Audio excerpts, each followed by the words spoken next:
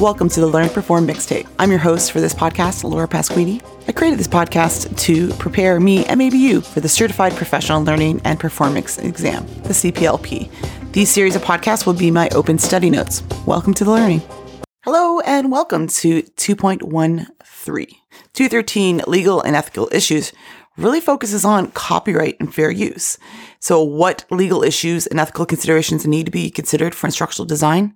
And how does copyright and fair use impact learning design for talent development professionals? This is Area of Expertise 2, Instructional Design, and it may sound familiar. The learning objective for Section 2.13 is explain the importance of legal and ethical issues related to instructional design, and focuses on copyright. So any use of copyrighted work for learning, training, education requires permission from the copyright owner, i.e. the publisher of the work or the employer of the work's author or the author creator itself. So this is very familiar to you because you've been listening and you've heard a previous podcast. It's probably true. Area of Expertise 3, Training and Delivery on the topic looks at copyright and fair use laws. So I put a link into this episode's show notes. I'm not going to repeat a whole bunch of things because you should definitely go to that episode where I talk a little bit more around the fair use, copyright, and legal doctrines. Just a quick recap. In the U.S., laws on copyright say under this law, any expression of ideas, but not the ideas themselves, are protected in some tangible form. So if it's a book, a magazine, an article, a video, a film, a song, lyrics to a song, music to the song, things like that. So although the exact words in a book may be copyrighted, the ideas in the book are not. So that gives you some idea. I put a link to an article from the e-learning industry just around copyright and e-learning and creativity because these laws and issues come up, no doubt, when people are designing, especially tangible objects that are online and they're digital. So Congress says in Article 8 of the Constitution, says Congress shall have the power to promote the progress of science and the useful arts by securing for limited times to authors and inventors the exclusive right of their respective writings and discoveries. And some of that is under essentially what we're securing for creative labor and creative use under copyright for instructional designers, learning designers, and training and talent development professionals. So anything you do that stimulates artistic creativity for the general public good does fall under the U.S. Copyright Act. So thinking about that, it's works made for hire, the employer, or the person who's hired you to do the work. So whether you're a contractor, freelance, full-time employee, the copyright will usually fall to the person.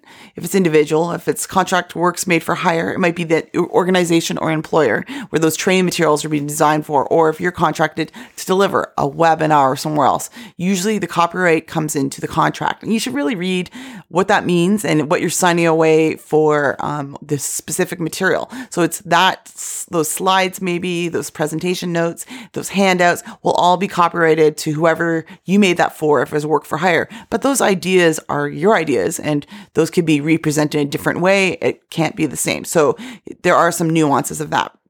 This also gets into a little bit around fair use, that legal doctrine that promotes freedom of expression by permitting the unlicensed use of copyrighted protected works in certain circumstances. So the U.S. Section 107 of the Copyright Act provides a statutory framework for determining whether something is fair use and identifies certain types of uses like criticism, comment, news, reporting, teaching, scholarship, and research. So examples of activities that might qualify as fair use would be under those. When considering if objects or materials are under fair use, here's 4 requirements they say. Purpose is for a nonprofit, non-commercial use. Educational use is typical. The nature of the copyrighted work is consistent with the proposed use. The amount of the original work involves some small uses can be considered an infringement, and that small portion might be the core idea from the copyrighted work, and the effect of using the copyrighted work is not likely to deprive the copyright holder of sales or market interest. So an example, if you're going to be showing a clip from a film in a class, you want to check that copyright standard. You're not going to probably show the whole film because what's the purpose? That's you just giving away the material for free. But you want to recognize where it comes from, give attribution. Under that, think about writing copyright statements on your materials is also helpful. And so another learning magazine, Online Learning Solutions, wrote writing copy statements for e-learning. So put a link to this article is where you place the copyright statement might be at like the bottom of the screen, if it's on a website, or maybe it's on handouts, maybe it's a runner, a header, or a footnote at the bottom that says what the copyright is. So it will be a C, that like C with a circle around it, if a copyright, or if you give it some other rights reserves and examples. So it might be written by you, the year, and the copyright, all rights reserves as an example. So you should probably include a copyright statement, even if it is an open source comment, and I'll get to that in a little bit.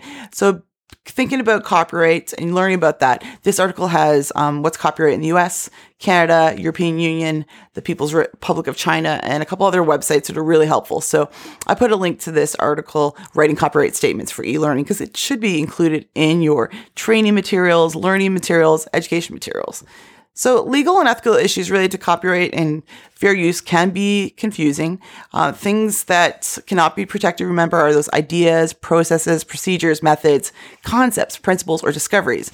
But tangible objects could. So it could be a description, an explanation, a drawing of this idea. So if you had an idea for a new concept and you had a little sketch that's on even a napkin, that could be a copyrighted material. So in the US, you really want to register with the US Copyright Office to protect any legal status of things you have. Your distribution of copyrights and act are protected, and they can be transferred, signed off, depending on the contracts you sign. So if you have an agreement for an employer, any works you do is yours, and you don't have your own intellectual property signed or kind of contract or freedom to do that, then they'll own anything you create once you leave that job, position, role.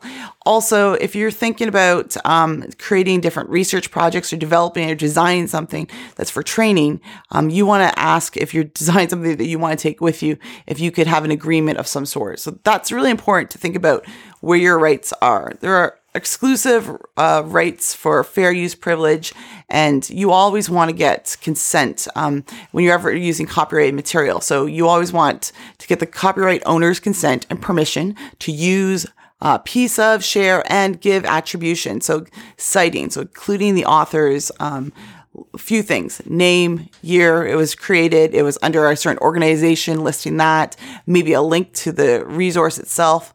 But the bottom line is obtaining written consent for any copyright holder is really important for those used for those learning materials. So even if it's for an educational program or for finding training materials, it's really important to give any sort of attribution for that fair use for things they're using. If you're not sure how to do this or it's too confusing, ask someone. There's tons of great resources out there, online, colleagues, networks that would love to help you. So don't play stupid. Give people credit for the work they've done.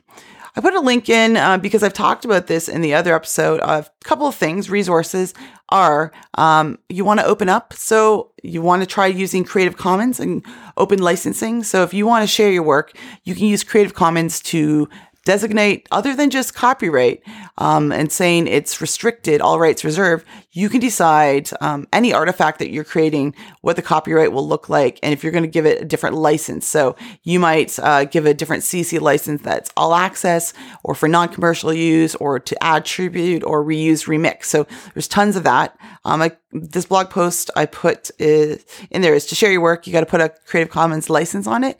And it talks about things like anything from your webinars, webcasts, podcasts, recordings, diagrams, drawings, things that you can attribute in different ways and share openly for others in the learning training industry to use. The other really great resource is a webinar as well as a toolkit from the National Teaching and Learning Forum in Ireland. They have an National Forum Open Licensing Toolkit. So there's a brief little video and post I put in there on the Open Up blog. And in there, you'll find a PDF to their whole toolkit, which is great. So they explain how you can use the 5 R's of open educational resources. So how you can remix, retain, reuse, revise, and redistribute anything you use. They give some examples of where you can find open projects, open textbooks, open resources, libraries, and materials. And they tell you a little bit about what each license allows for, right? So Creative Commons has different ways you can license. So there's a few different things like the matrix of how do I offer my work? How do I choose a collection? What would this look like if I want to offer it in a different way? And that lets people understand.